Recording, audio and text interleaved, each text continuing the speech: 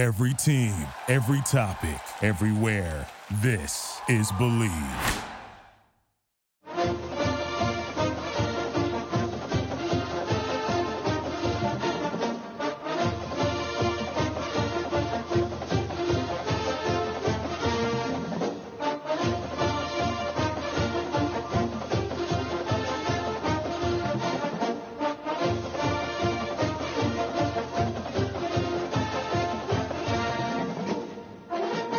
Hello and welcome to another edition of the Illegal Motion College Football Podcast. In Nashville, Tennessee, I'm the professor, Matt Perkins. And a hop, skip, and a jump across the Harpeth River from me, it's our coach, Corey Burton. Well, you know this. Perko, we're about to get a lot of rain, so it might be a short canoe trip away from you. But we got a good practice session in this week. We're licking our wounds a little bit after Friday night, but it's okay. My dogs won. My dogs won in a thriller, actually, so I'm happy about that. We'll talk more about that later. A certain thing happened in that game that I was surprised in. And, God, we got such an action-packed show. I love these recap shows because there's so much to talk about right now. We do have a lot to talk about. And speaking of the rain, we want to make sure that all of you out there in podcast land are staying safe and dry from Hurricanes Irma and now Jose on the way. Special shout out to one of our listeners in the Keys, Al Gonzalez. Hope that you made it up to Knoxville safely in fleeing the hurricane. But we'd be remiss if we didn't introduce the third amigo in the second city, a man who prefers his literature to be argumentative. It's our intrepid blogger from Big Ten and Counting, Josh Cook. Yeah, that's for the classes I'm teaching this fall. It went well for two of the periods. Period 3, you're about to lose a lot of privileges if you keep it up. All right. Well, you kids in Mr. Cook's period 3 argumentative lit class, you're on notice. So anyhow, today we'll be taking a look back at the second weekend of college football action from 2017. But we're going to start like we always do with some quick slants. So, Mr. Cook, you're first on the line. Well, my first quick slant, I just want to read off a cool little drive summary for you. First and goal at the Mississippi State 6-yard line, Bart Scott, no gain. Second and goal, at the Mississippi State 6-yard line. Team run for no gain to the Louisiana Tech 7. Team fumbled. You heard that right. Third and goal at the Louisiana Tech 7. Yes, I'm referring to the over 80-yard fumble that Louisiana Tech experienced. It's the longest loss of yardage play in over a decade. And, it was just kind of a funny play, but I think it highlights something else that I wanted to talk about, and that is Mississippi State. This is a team that made a bowl game last year going 5-7. Expectations kind of low, but they just knocked off the CUSA favorite in pretty convincing fashion and are 2-0 on the young season. This was a true road game for the Bulldogs. Hats off to them, and also hats off to them for finding a new way to stall a game. If you are up, say, 10 points on Alabama, make them have a third and goal at their own 7-yard line, wastes a play and then a punt, kills more time. Really, really ingenious tactic by Dan Mullins. Yeah, well done all around there in Ruston. Coach, what's your first slant? Well, my first slant, I'm going to take a look at a couple Big 12 teams that make me say, come on, man. One of them is the Rock Chalk Jayhawk. We lighten up on you for a couple of weeks. We don't hammer you. We don't make fun of you with these big lines. And guess what? You go out and you lose to the mighty Chippewas of the MAC Conference. All I got to say is, come on, man. And you lose 45-27, so they almost double you up. I heard the loss was so bad they're thinking about rebuilding the track. They need to. They need to start pissing off those visiting. They need to take the track out because it pisses off visiting teams, and they just come in and they pound them. The other come on man, which is actually I'm kind of we like to try to be unbiased, but let's be honest, we don't have to be. So so hats off to the mighty Roadrunners coming up victorious, BB over the Baylor Bears. BU, you should take your logo and you should make it lowercase. That's about how you're playing right now, which I'm cool with that. So they lost yet again to a much inferior opponent. I'm starting to believe that they're not the opponents they keep losing to aren't inferior, which with everything that's gone down at Baylor University makes me happy. Also, poor East Carolina, our adopted Group of 5 team, the Purple Pirates they took another one on the chin at the hands of West Virginia. And hats off to Tom Herman and getting his first win in convincing fashion, 56-0. And so, pretty good day all around if you are Texas and West Virginia. I guess things are heading south for Baylor. Things are heading south for Kansas again. So that's my first slant. All right. Well, it was an interesting week in the Big 12. We'll be talking about the biggest victory a little bit later. But for my first slant, I have a quick bone to pick with Bert Bielema. On Saturday, Arkansas hosted TCU in a rematch of what was, quite frankly, one of the best games from last season. If you guys will remember, Arkansas won 41-38 overtime. Fantastic game, back and forth. I was really looking forward to this rematch. The Badger game had just ended. It was on that 2:30 Central slot, and I was pumped up and ready to go.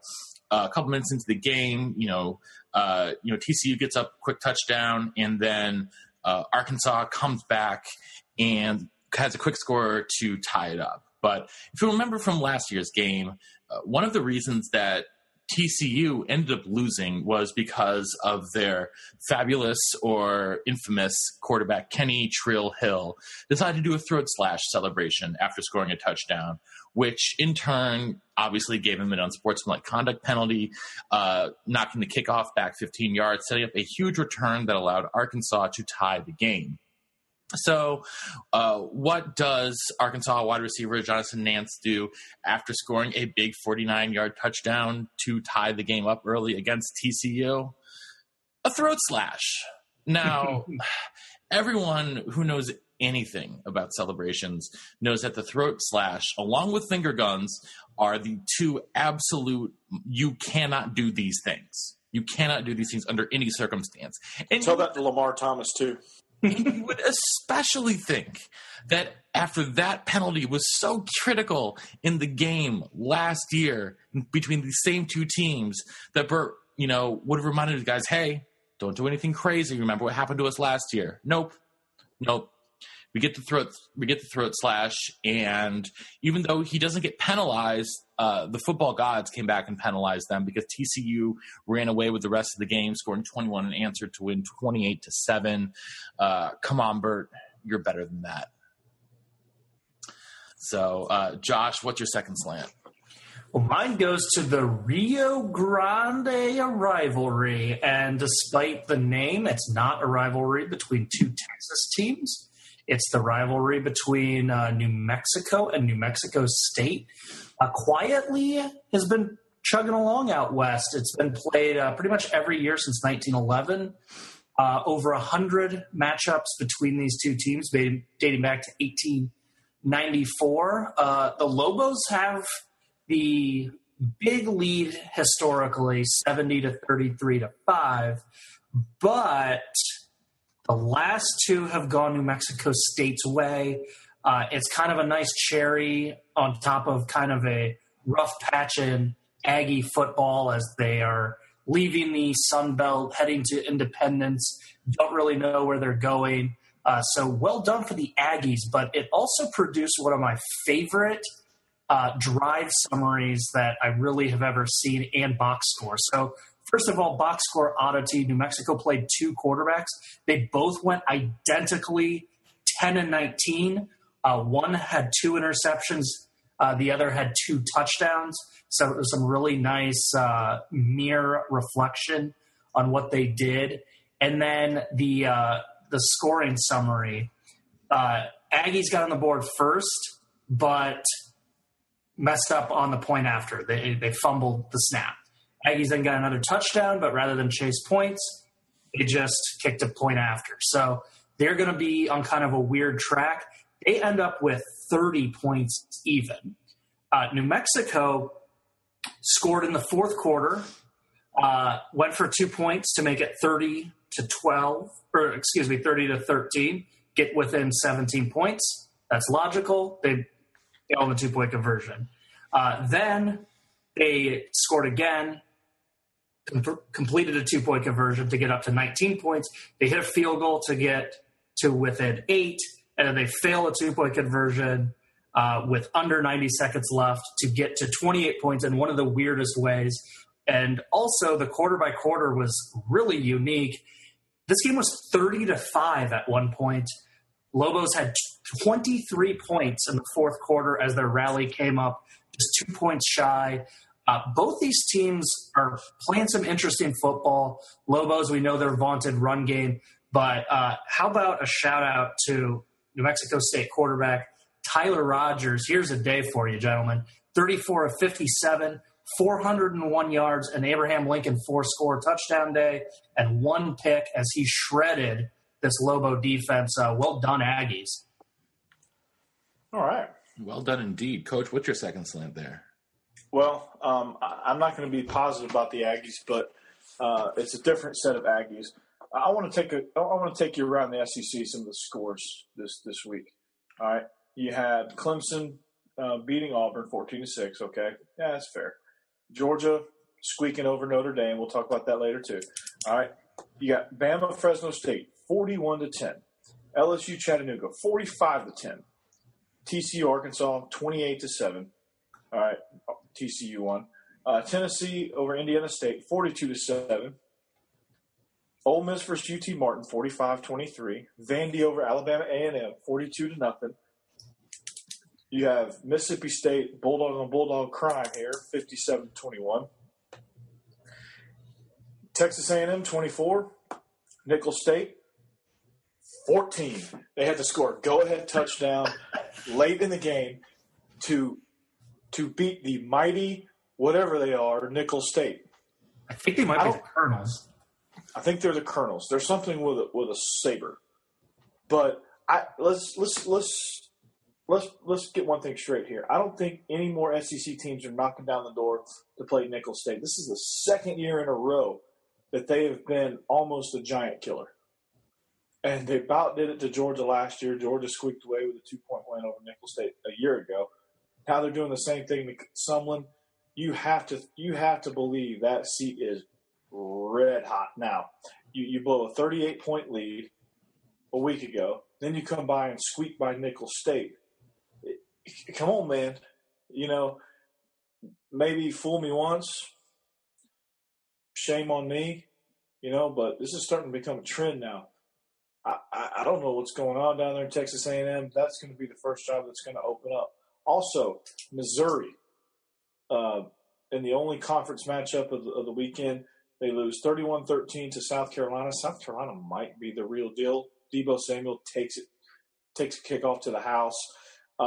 It was so bad in Columbus, Missouri, that they fired their defensive coordinator after the game. Wow. So, yeah. You know, I got a question for the two of you thinking about South Carolina and seeing Will Muschamp get them to a bowl game last year. Their offense is improving. South Carolina seems to turn around. Does that add to the pressure on McElwain? Absolutely it does. I mean, it really does. I mean, McElwain has got to win the SEC East again. I mean, with everything that he's going through down there with the, 10 people getting suspended and all kind of, he's got to find some sort of spark on offense, and it just doesn't look like he's going to. Yeah, well, I mean, the best quarterback to play for him now suits up for West Virginia. Absolutely. So that doesn't really help things. No. In that case. But all right, so for my final slant is my final slant stems from an email I got from my dad, and he asked me. He posted a question, Matt, who had a worse weekend, Syracuse or Rutgers?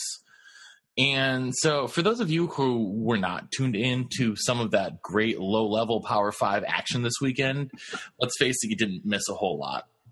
Syracuse lost at home to Middle Tennessee State 30-23, and a favored Rutgers squad lost Go at Blue home. Raiders. Yeah, and a favored Rutgers squad lost at home to Eastern Michigan 16-13.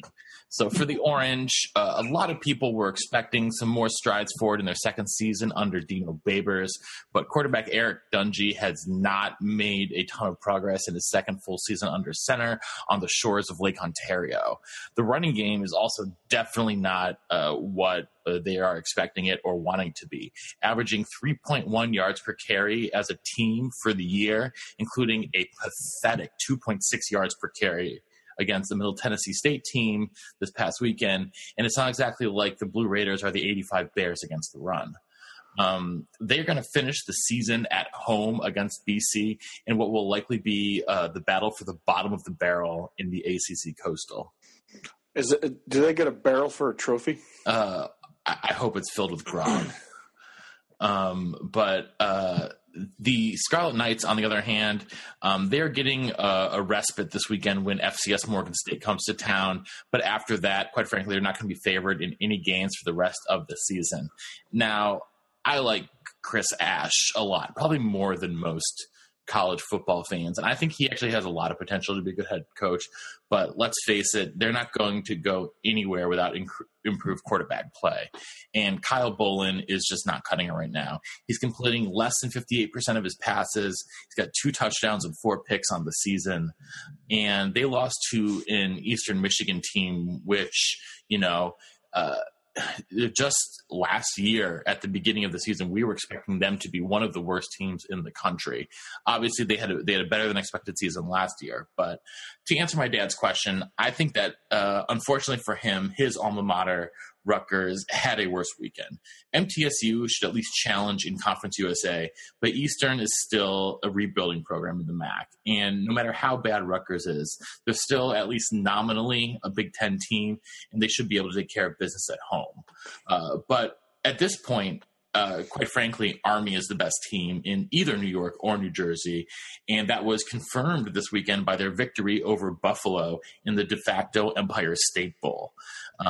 Even though they needed a big fourth quarter comeback to do so, the men of West Point continued to pound the rock to a tune of 322 yards on 66 carries against the Bulls. But by far, my favorite moment from this game was the serious chutzpah that Jeff Monken showed, going for a fake punt on 4th and 5 with 2.5 minutes left in the game and converting it. And that allowed them to run out the clock on the Bulls. That was a ballsy move by Monken, and they are 2-0 on the season and are rolling right ahead. So I think if you had to power rank the teams in the states of New York, New Jersey at this point, you might have to put I think you have to put Army 1. I think Syracuse still ends up being number 2 by a hair over Rutgers and Buffalo. Buffalo is still struggling. We're all we're all fans of the coaching staff there at Buffalo, but they are basically building from the ground up in the last couple of years. So still more strides need to be made there. And frankly, Princeton might even challenge Rutgers and Buffalo a little bit if you're talking about best New York, New Jersey teams. But as it stands right now, how's NJIT? I don't think they have a football team, do they? Well, that's unfortunate. What about the mighty Fighting Monmouth? It's Monmouthai. Monmouthai. I have no idea. All I know is that Stony Brook still no good. Oh, damn. Throwing the Seawolves under the bus. Sorry. What about Princeton? We're leaving out Princeton. I already said Princeton. I already said Princeton's probably pushing Buffalo to be number 4. Come on. That's right. Stick with the program. How about UNH? For New England area teams. Well, for New England area teams, they had themselves a weekend. They went down south and beat Georgia Southern. So get this. I know I'm friends with a lot of Georgia Southern alumni. They are not happy. They're wanting Tyson Summers out right now. Well, as someone who is friends with a lot of UNH alumni, they are on the opposite. They are elated. They think they've got the best thing happening there since Chip Kelly skipped town. They're probably building a statue for that guy. I'm just picturing like casual football fans who are like, oh, like cool college football podcast. See what they said about the big Alabama games, you know, the big Clemson game, things like that. They're hearing about the Rio Grande rivalry and UNH, baby. Hey, man. Listen, and New York football. Listen, man, there is. Who the hell are these guys? We do not discriminate here by no race, creed, kind, or conference. So, as you know, there are only two kinds of people I hate: those intolerant of other races and the Dutch. And your third period class, apparently. Oh, good Lord. All right. Well, let's take a quick look at our picks against the spread from this past week. So this past week, Josh, you rebounded very well, coming off of a 1-4 performance in the first week. Josh, you flipped the script, went 4-1. As the only person to nail the Illinois pick. Yes. And the only place you went wrong, you got tripped up, was by Louisiana Tech. I was the only person who got Mississippi State on that one, but I had the worst week, going 2-3. Coach, you went 3-2, had yourself a nice week. And on the season, Coach is leading the way, going 7-3 against the spread. Josh, an even 500, 5-5. I'm just behind at 4-6. So season's still young, still got a long ways to go. But Coach, you're in pole position right now on the picks. Don't know what to credit that to, but that's we my will. Brain. I can see the future. Well, someone who could not see the future. I don't know why the way you said my brain just like was perfect. Just cracked for you. It's like a grenade. Well, I think Kirk Ferentz must have thought he was seeing the future this weekend, and considering how many points Iowa scored, that usually takes about 4.5 weeks for them to score that much. But oh man, let's hop into some deep roots. Let's start with the Cy-Hawk Trophy, because man, that game was fun. I'm gonna excuse myself for a moment from my Nathan Stanley rant, which I will get to at some point. Don't worry. But I'm looking forward to it. Josh, I'm gonna let you take it away from here. Yeah, I mean, second time in series history, this game went to overtime. Cyclones won the first overtime matchup. Iowa returned the favor. And let's just say a lot of flaws on both teams still. But, man, both teams showed a lot of heart. And this was such an exciting game. Iowa had a 76-yard drive. A few drives later, they had a 91-yard drive. And then their first scoring drive of the second half was a 94-yard drive. It gets them up 21-10. You think the game is over. Iowa State switches some things, makes some fantastic adjustments. They rip off 21 straight points to take a 31-21 lead. Iowa looks dead in the water, and then they reel off their own 92-yard drive, return the favor, get to within 3 points. Iowa State throws an interception that was, that was not Park's fault. It was just an incredible play by the Iowa defensive lineman. But the Cyclone defense holds, forces the field goal, so we're all square at 31 points. Iowa State scores a touchdown, and then Iowa scores a late touchdown under 2 minutes left on an 89-yard drive. This thing was back and forth. This thing was awesome. And you see the improvement on Iowa State. We see Campbell starting to turn that thing around. Like I said, Jacob Park, the Georgia transfer, I'm sure Coach will have some opinions on Jacob Park in a second. But he played lights out, 347 yards, 4 touchdowns, and the one just incredible, can't even blame him, interception. Nathan Stanley on the other side, 333 yards, 5 touchdowns, 0 picks. He missed a couple deep routes by like inches. When that timing gets a pinch better, this is only a second career start. Watch out. Iowa might have their best quarterback in the Ferentz era, which is saying something because they've had some good ones. And Akram Wadley, the running back for Iowa, some early, flashes of putting up some insane numbers this year. He had 118 rushing yards. He's gone over 100 each game now this season, and 72 receiving yards, including the 46-yard touchdown to tie the game up. This thing was a barn burner. Like I said, both teams have some flaws, but for entertainment value, wow, well done. Yeah, absolutely. I never thought Iowa would be, advantage in a shootout type game, but I mean, Noah Stanley's just so poised in that moment, and you got to touch over a minute, and you drive your team down and score a touchdown, like it's nothing. And I watched the highlights. I watched the tail end of the game, and I wanted to watch the highlights to see what happened early in the game.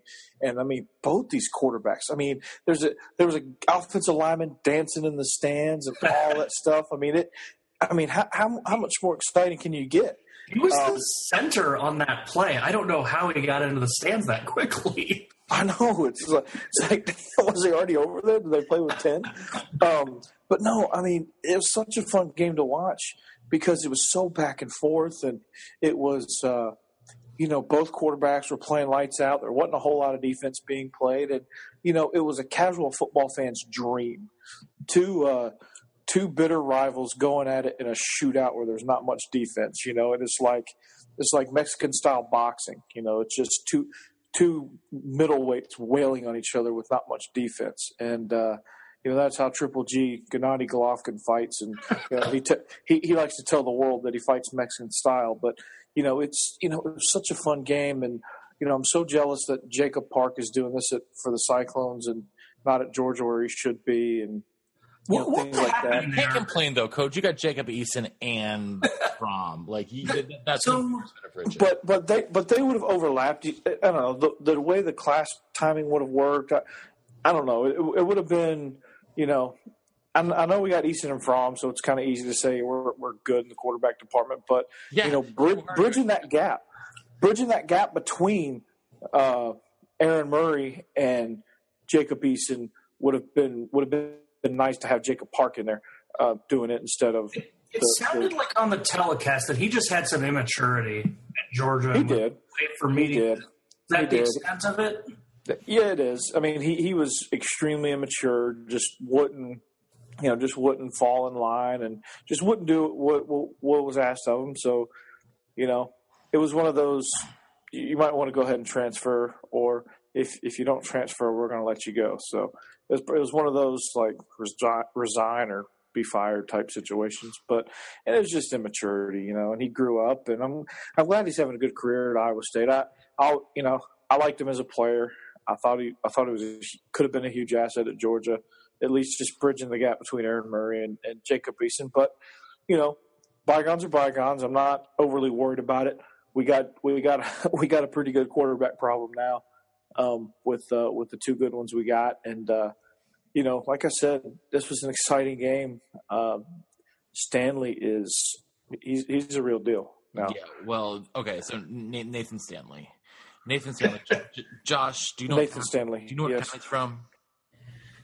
I do, and I know you're about to go off on a rant, so I will just coach it this way that both of his parents are like diehard Iowa fans. Okay, that's cool. Even though he's from Menominee, Wisconsin.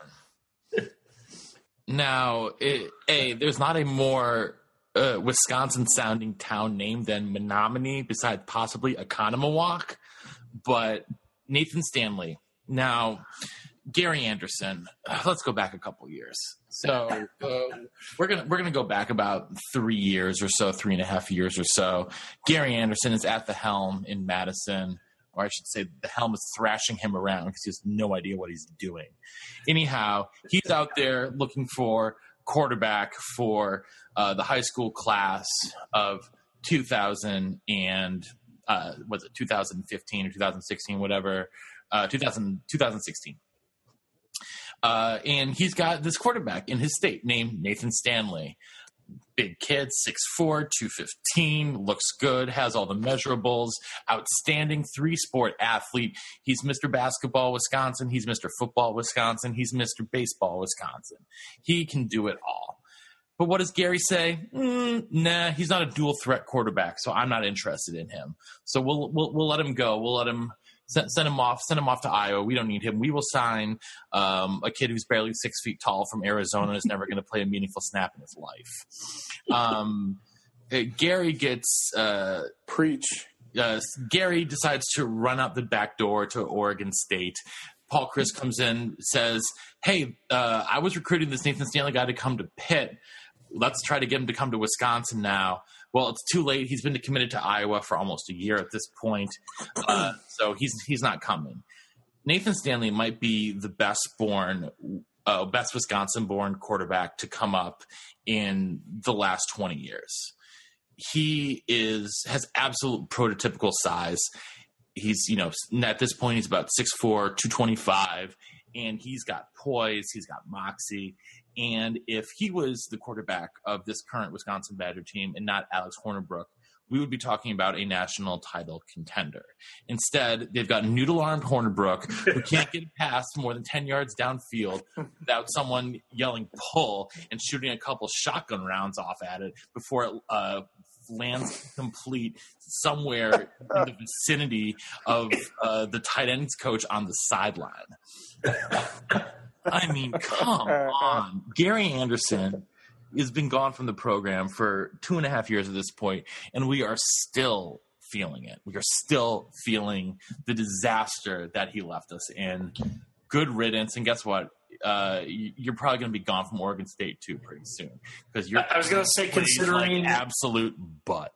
I was going to say, considering the butt whooping Minnesota dropped in Corvallis on Saturday, he might be gone sooner rather than later. But great comment though on one of the Wisconsin message boards today was saying that, well, at least Gary's still 2-1 in his career against Minnesota.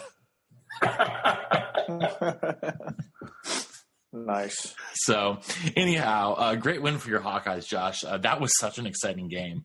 A game that had just as exciting a finish, possibly even more exciting. I hope you all stayed up for this one. Late night on the Palouse.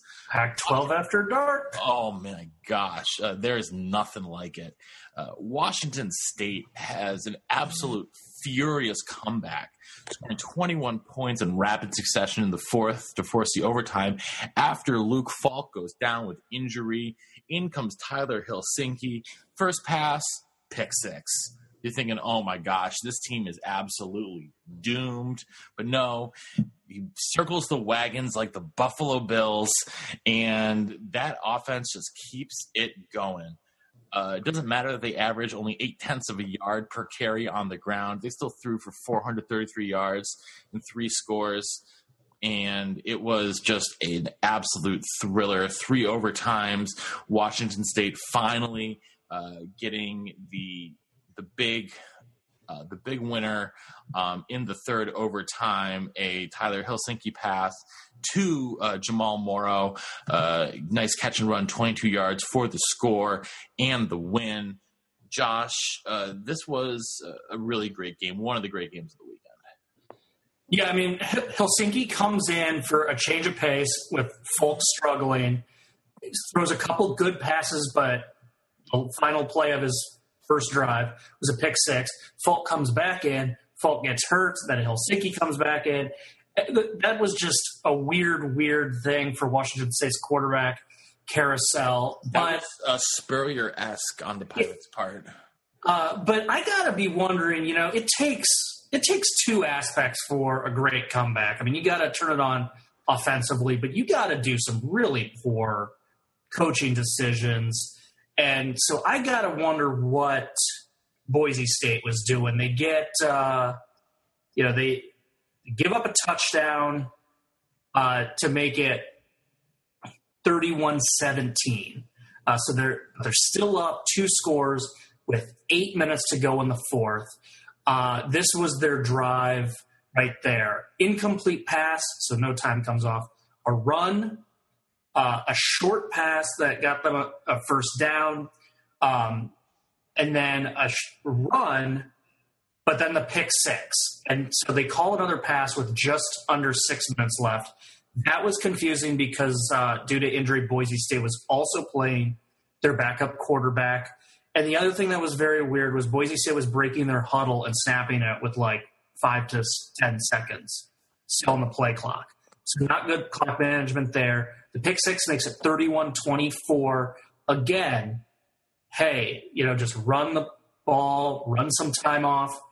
And instead, Boise State goes 3 and out and only kills a couple minutes, not even, 152. And then Boise State's defense, hey, they get a stop. They save the day. What happens? Fumble on the punt return. That sets up Wazoo at the 24 with... Well, it wasn't even a fumble on the punt return. It's that the ball hit one of the other guys on the return team. The return didn't even get his hands on it because the punt fell and it hit one of the other players. But it's just like it gets to the awareness. You're in a tight game. Harrison's won a lot of games for Boise State, but it just seems like the difference between him and Chris Peterson is the attention to details. And we're starting to see Boise State lose games in ways they shouldn't. I think under Chris Peterson, this is a lock it down, easy win when they were up by 14 with 8 minutes to go in the game. And they blew it. Yeah, you're absolutely right. I mean, I think you summarized that extremely well, so I'm not going to go into the utter details. But, I think also, a factor that plays into it is, where Chris Peterson, yeah, you're probably right. He probably would have won this game. He probably would have shocked somebody on the road. But, Washington State is also – they've also been a pretty good home team. And Mike Leach, he's going to find some way. His odd bird mind is going to find some way to get a victory. I mean, he probably barely runs the ball, throws for 1,200 yards every game, and finds a way to win. And that's the good thing about him. He just manufactures ways to win. He slings it all over the yard. He stretches you horizontally, then he stretches you vertically. And then, he's just all over the place. And, if this game doesn't prove that his system is superior above any other quarterback, I don't know what else to tell you because it's plug and play at this point. Luke Falk goes down and they don't really skip a beat. And that's not anything against Luke Falk, but that's just how dangerous this system is. Anybody can beat you. It doesn't matter. I could probably get in there and run it efficiently. So, if I had a year under Mike Leach, that's probably how it would go. So I'm excited. I think that was one of those games where I was so worn out after the Georgia Notre Dame game and everything that kind of took place on Saturday. It was difficult, but it was difficult to stay up, I should say. But I kind of woke up and I was like, oh wow, we're in overtime. Oh, this is exciting. And then all of a sudden, bam, I'm like, holy crap, this thing's been going back and forth. So, again, Boise State normally probably would have won that game, but maybe they're kind of starting to fall back to the pack a little bit. Yeah, I mean, when your coach leaves for an upper echelon program and he's replaced by a lieutenant, but someone who doesn't have quite the same gravitas. Rustin's a very good coach in his own right, but he's not Chris Peterson. I think that's become pretty evident over the past couple of years. Hey, Josh, does your third period know that word gravitas? No. Well, someone who is quickly accumulating a lot of gravitas in the coaching world, Lincoln Riley. He had himself the biggest coaching win of his young head coaching career in the Horseshoe this weekend when his Oklahoma Sooners traveled up from Norman to Columbus to put a good old-fashioned butt whooping on the Buckeyes, 31-16. We all picked Ohio State in this game. So, Josh, part of the big difference in this game was sort of a tale of two quarterbacks. Baker Mayfield had a great game, 386 yards, 3 touchdowns, 27 of 35 passing. On the other hand, JT Barrett, 19 of 35, 183 yards, no touchdown, 1 pick. And he's now 1 for 20 on the season on passes thrown more than 20 yards downfield. So was this game, did this tell you more about Mayfield or about Barrett?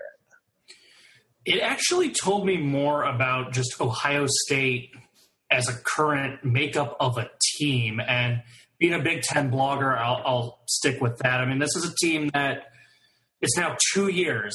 They've struggled with big play potential. Last year they scored just 30 points requiring overtime at Wisconsin, were held to 21 by Penn State, scored only 24 in a narrow win against Northwestern, scored only 17 in a narrow win against Michigan State, got to 30 needing double overtime against Michigan, and then we know what happened in the playoffs last year.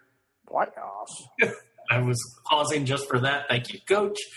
31-0 against Clemson.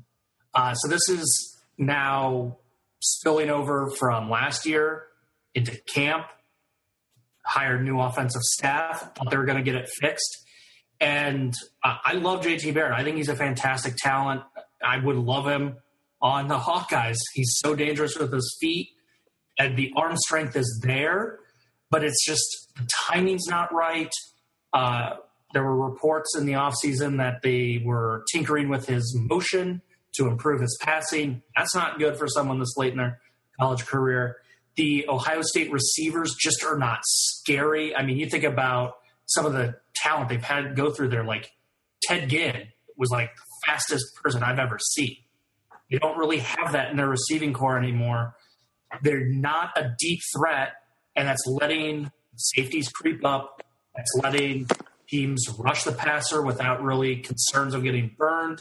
It's bogging down everything. And even the running game, I know 167 yards on 34 carries sounds really good, but it was kind of herky-jerky for them to get there. It didn't feel like they got those yards in a good flow. It just seemed like they kind of accumulated them without having a greater offensive purpose.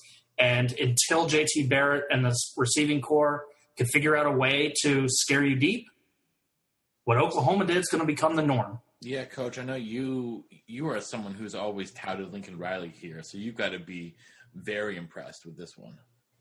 I absolutely am. And, for someone that, just actually exploded onto the scene, he is my age. Lincoln Riley and I are the same age. So I kind of have that, kind of admiration for him because, man, just I wonder what I could be if I was there, if I was in his shoes right now.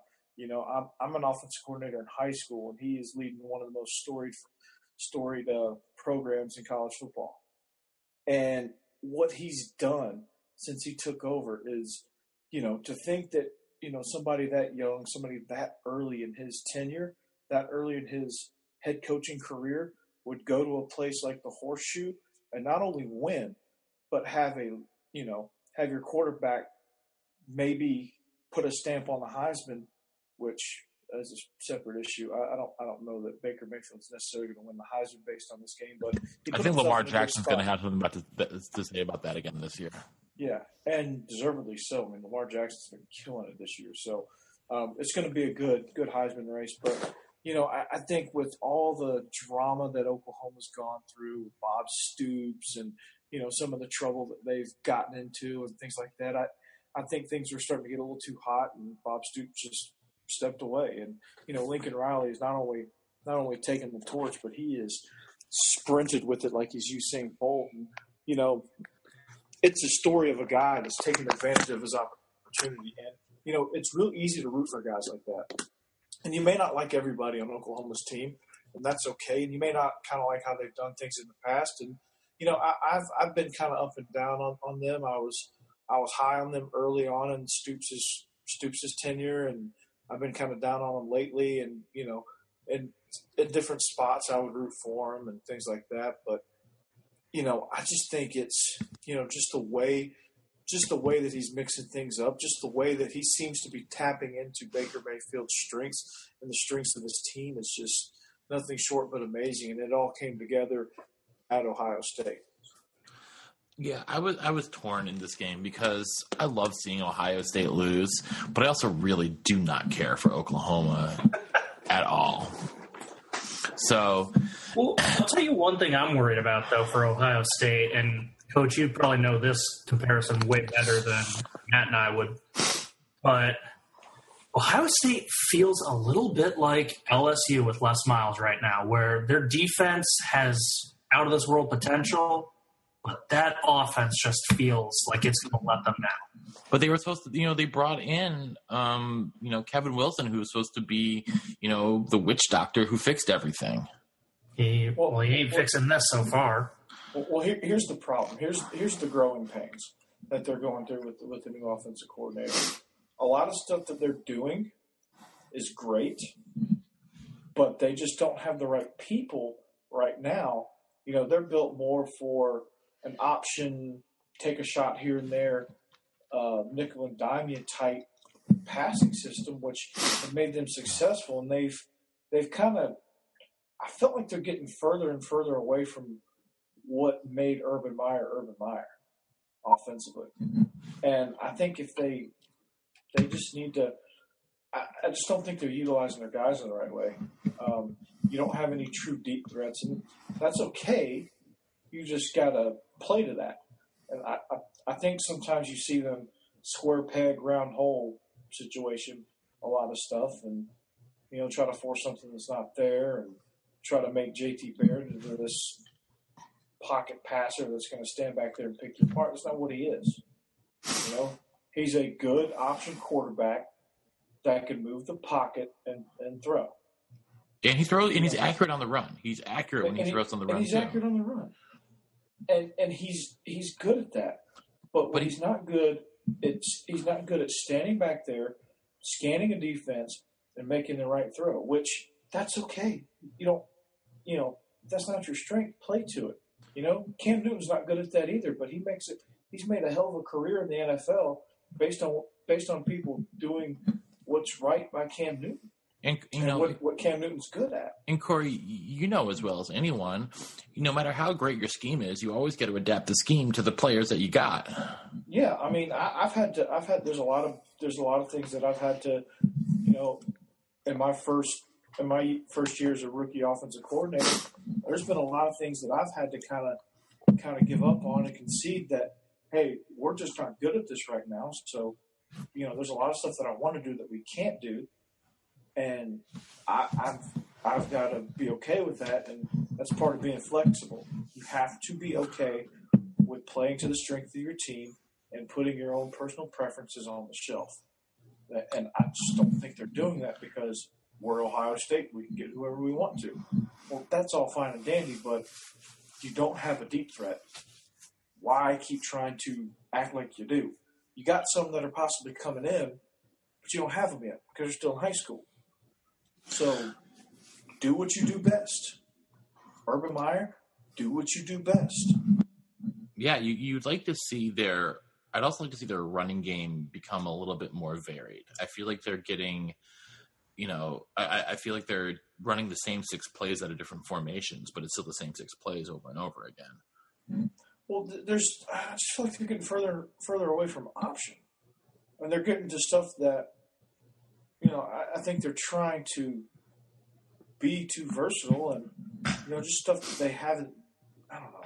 It's tough to explain, but, you're Urban Meyer. You know what made you Urban Meyer? The stuff you did with Tebow. Stuff you did with Alex Smith. Stuff you did with Alex Smith. The stuff Heck, going back to his Bowling Green days. I mean, you made Alex Smith the first overall pick. What are you doing? Why aren't you along those same lines? Why? What's going on? Why do you feel that you have to constantly change? You should be at a point where you're just tweaking here and there, and they're not. I don't get it. I don't get it either. Well, we got to keep moving on to one of the other marquee matchups of the weekend, and that was a defensive struggle between the Tigers and the Tigers in Death Valley. Auburn went into Clemson thinking that Jarrett Stidham had looked pretty good in their first outing, but man, that Clemson defense, Brett Venables again and again proving that he might be the best defensive coordinator in all of college football.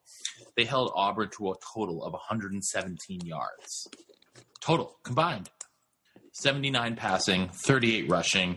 Auburn even had the time of possession advantage in this game by about 5 minutes, and yet could only, muster 6 points. Just an absolutely dominant performance by Clemson's defense. And Kelly Bryant, didn't throw any touchdowns in this game, but also didn't make any mistakes. Looked very, very solid throughout the game. So, Josh, what stood out to you in the most in this one? Yeah, I mean, that Clemson that Clemson defensive line, just ate up Auburn. And I know we said that Auburn's offensive line was their biggest weakness, but you sort of assume, they're a nationally ranked Auburn team. There's different shades of it being a weakness. They got totally outmanned. Stidham ended with negative 42 rushing yards because of about 35 sacks. Clemson 11 sacks, Clemson had 11 14 sacks. TFL. That's amazing. That's just out of this world. And even with the notion that Auburn's weakness was their offensive line, that's still way more than I ever would have assumed. Great performance by Clemson's defense. But if you're Auburn, there's still, believe it or not, some positives to take away from this. Their defense held in there. Their defense outside of Kelly Bryant rushing 59 yards on 19 carries and 2 scores. Outside of that, Clemson's running attack was a non-factor, held the defending champs to 14 points. This was a great game, the complete opposite of the Iowa State game. There's a lot of positives for both teams to take away, and I'm really curious if the lessons Auburn learned in this make them more of a factor in the West than originally anticipated. What do you think about that, Coach? I think it's exactly right. The key to competing in the SEC is defense, and Auburn played plenty of it.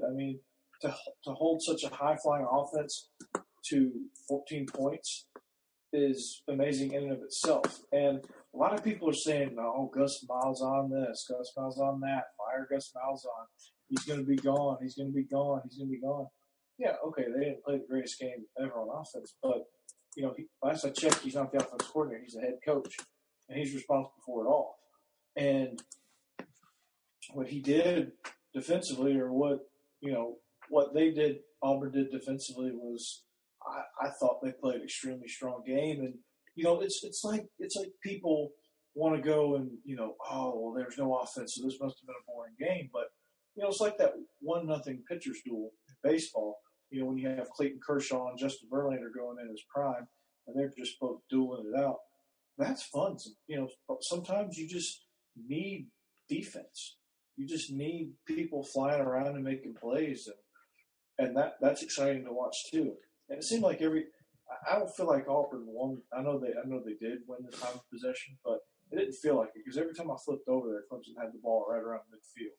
Every single time I flipped over there, so either that one clip was in a never-ending loop, or that just kind of how I just happened to flip over and they had the ball in midfield. But I was thoroughly impressed with the defenses, but you have 2 new quarterbacks going for both teams, and you have a lot of good new moving parts. And, that's to be expected, especially in a game this early in the season against 2 good, solid defenses. So, got a lot to work on. That's a fact. But again, they'll be fine. Both teams will be fine. Stidham will have a big year.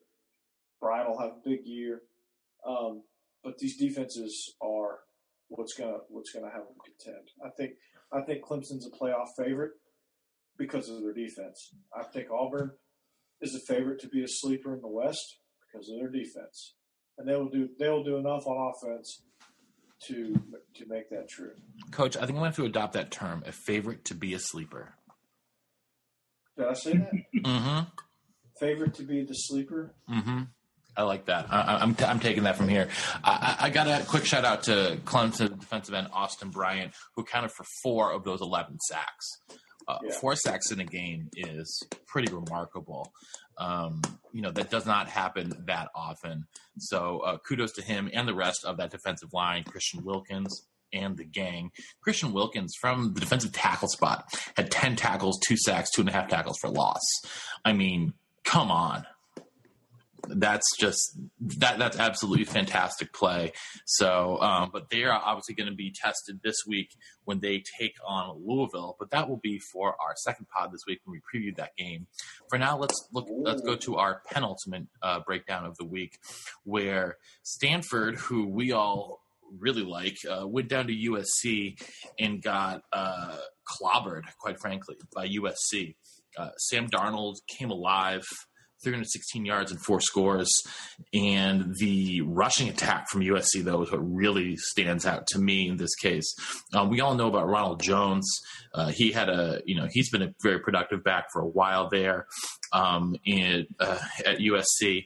But freshman Stephen Carr, he had himself a game. 11 carries, 119 yards. He broke off a big 52-yarder. He looked really solid. They ran for over 300 yards as a team. So, Josh, what's happened to our vaunted Cardinals? They got out Stanford. That rushing attack just bruised them up and wore them down and chewed them up and spit them out. And it just, the game got away from them and they couldn't do their usual what they want to do, which is wear you down. They ended up only having 26 carries. I mean, they want to run the ball. They had more passes than rushes, and a lot of that was because they were down, trailing in the game. So that's all on USC. That's what happened to Stanford. And for SC, it's getting back to their identity. And, Matt, you and I have had this discussion repeatedly. I think Carson Palmer's a super overrated quarterback. I don't think he's had a very good NFL career. I think he compiles a lot of numbers. What he did in the opening week sort of supports me with a 4 interceptions. He's like 39 years old at this point. Yeah, he sucks. The other USC quarterbacks have a butt fumble, flame out on their career. Matt Leinart is like doing pool parties or something in the Pac-12 network. I don't know what he's doing, but he's on an NFL roster. What is my point? My point is Sam Darnold's awesome, but USC had flash and thunder. When I think of SC, I think of Wendell White bruising you, and then Reggie just scat backing all over your face. And that's what USC has again. USC has these incredible weekend. USC has these incredible, versatile running backs again, and it was impressive to see. Josh, I'm going to use that later. I'm going to scat backing all over your face. Oh, I feel dirty. We might have to put the explicit rating on this pod. Do you have a beep ready? Just running a constant loop.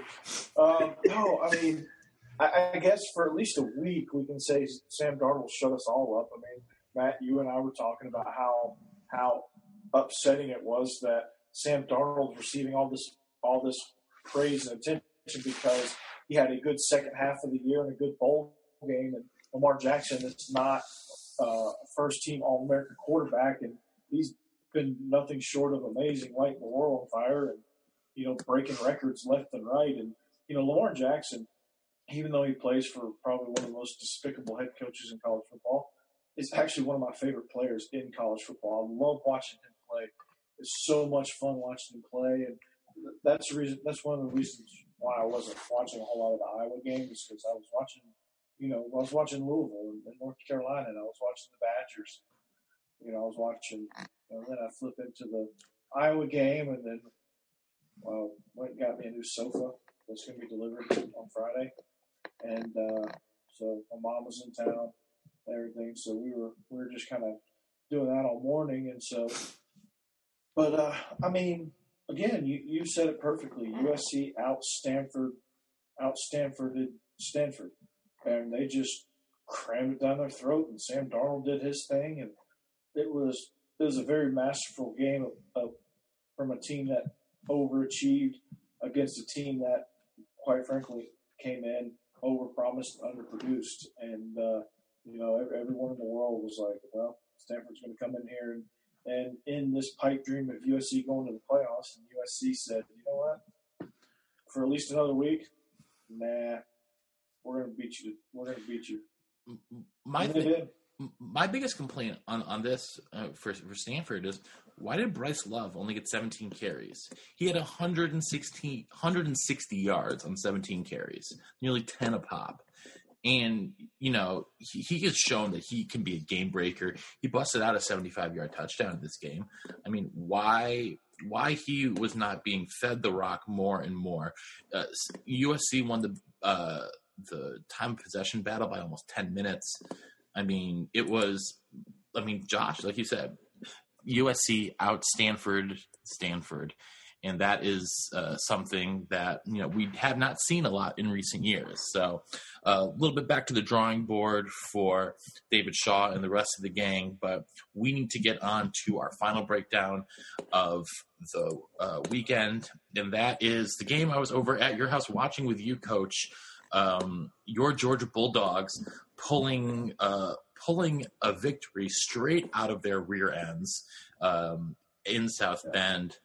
Jake Fromm had some early game jitters, settled down a little bit, but I want to know sort of what your overall thoughts here on this game were, Coach. Well, I mean, I thought defensively, I don't think we, I think as sloppy as it kind of was, this was probably one of the best games one of the most clutch games that Georgia's ever played. I mean, you had big play after big play after big play, seemingly after moments where it seemed like we wanted to give the game to Notre Dame.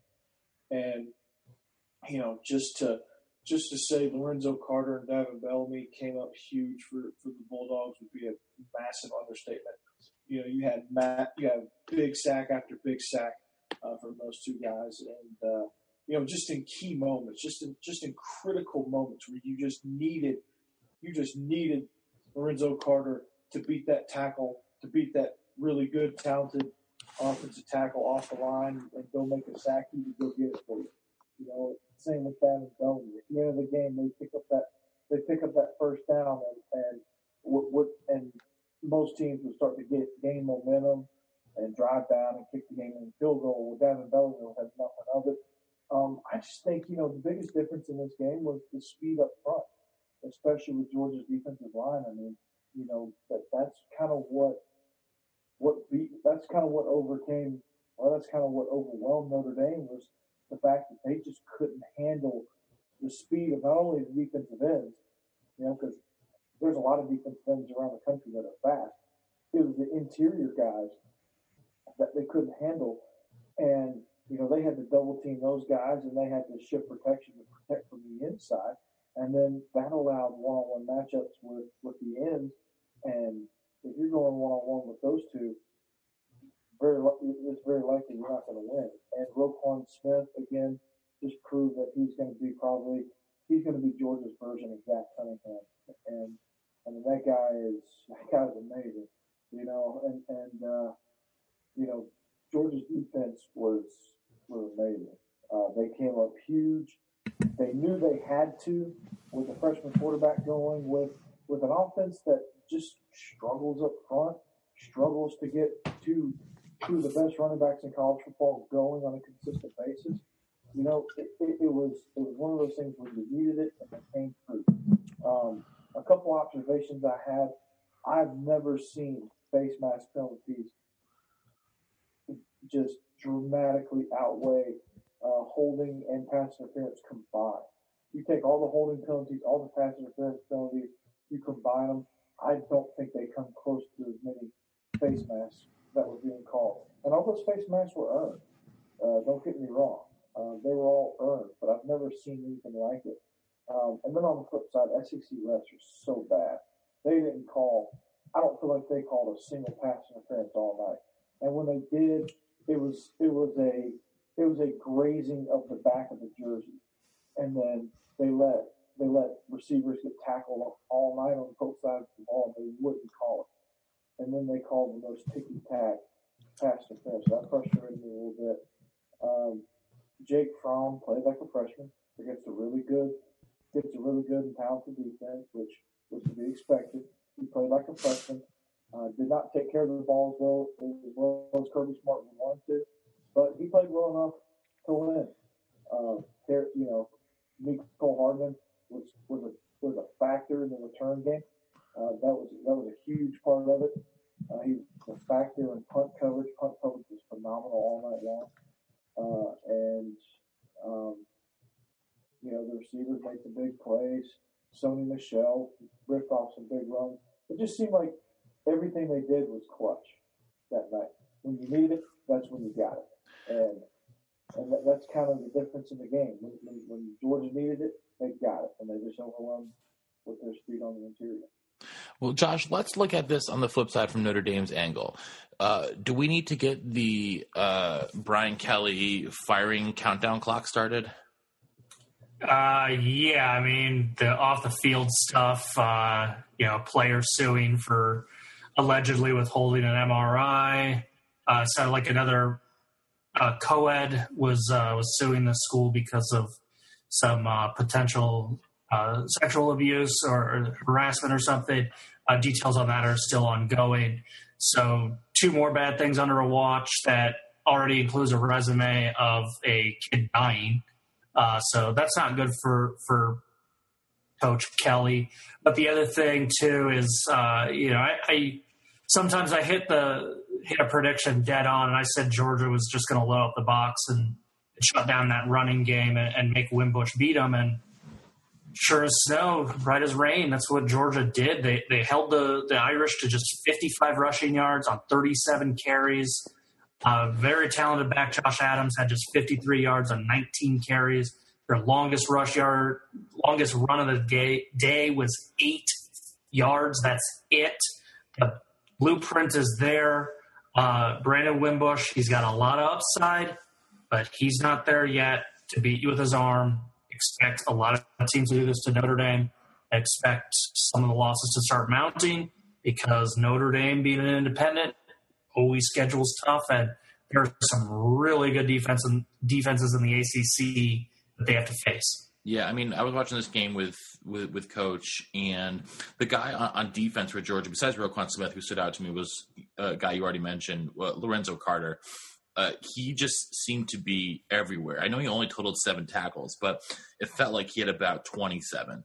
He had 1.5 million quarterback hurries, which is a huge factor in why Wimbush was inaccurate. And he had 2 fumble recoveries to go along with a sack as well. So he was doing it all for that defense, and that's a really good sign for Georgia because that defense is going to be able to keep them in every game that they play this year. Notre Dame's next 2 games, by the way, are both road games at BC and at Michigan State. Both teams have really, really good defenses. Wouldn't be surprising to see the Irish drop one of those games. Outside chance they lose both. I mean, I think a BC Notre Dame game would be the game that I would most want both teams to lose. Matt wants Boston to fall into the ocean or something. No, I don't want that. I have. Yes, you do. As long as Cheers stays dry, you're fine. No, I'm really just looking for Chestnut Hill to fall into the ocean. The rest of Boston, I'm fine with the rest of Boston. Southie? Sounds good to me. So, well, are there any final thoughts here on the weekend for you, Josh? Yeah, I'm just extremely disappointed we didn't have time to break down the first win for Butch Davis at Florida International. Coach, any final thoughts from you? After that, Jim, I don't know. I just want to know why kicking is so bad. It's become a lost art. I see Arkansas miss 2 chip shot field goals. I see Hot Rod Rodrigo Blankenship miss a uncharacteristically miss a short kick. I see missed extra points. I see, barely made extra points. I mean, why has kicking become so bad when, it used to be so automatic, it felt like. You go out there and you get it, unless you were Florida State's kicker against Miami, and you knew it was going wide right. But, how, I don't get it. That's a mystery to me, but I guess that's a mystery we can solve another day. Well, I'm going to end today on a little bit of I want to tip my hat to my alma mater for a couple different reasons. On the field, true freshman Jonathan Taylor, 223 yards, 3 touchdowns in his first start. That kid is special, but at large, though, to the University of Wisconsin football program, Florida Atlantic, obviously, with everything that's gone on with Hurricane Irma, they came up and played in Camp Randall, while the hurricane was battering Miami. So obviously, they were playing with a lot on their minds, but the University of Wisconsin has opened their doors to the entire football program, and they are staying in Madison through Wednesday. They are practicing with UW.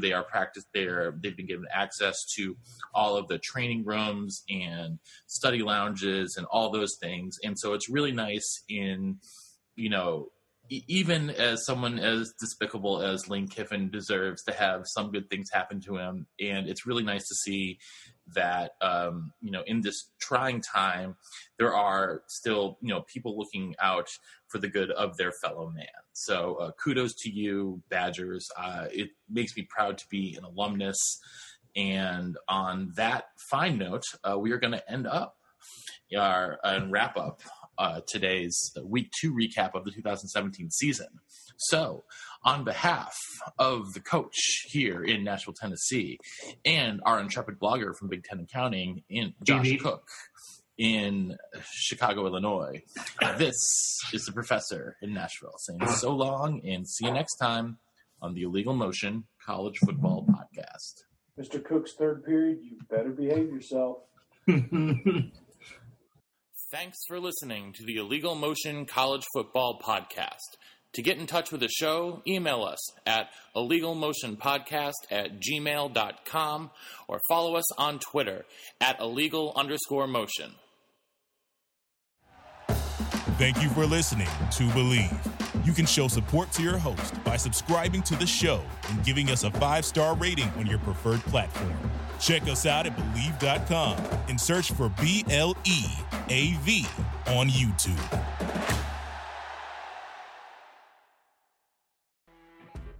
When you're listening to a true crime story that has an unbelievable plot twist that makes you stop in your tracks? That's what our podcast, People Are the Worst, brings you with each episode. I'm Rachel. And I'm Rebecca. We're identical twins who love true crime cases that make you say, didn't see that coming, and we hate the people responsible for them. Listen to People Are the Worst now on Apple, Spotify, or wherever you get your podcasts.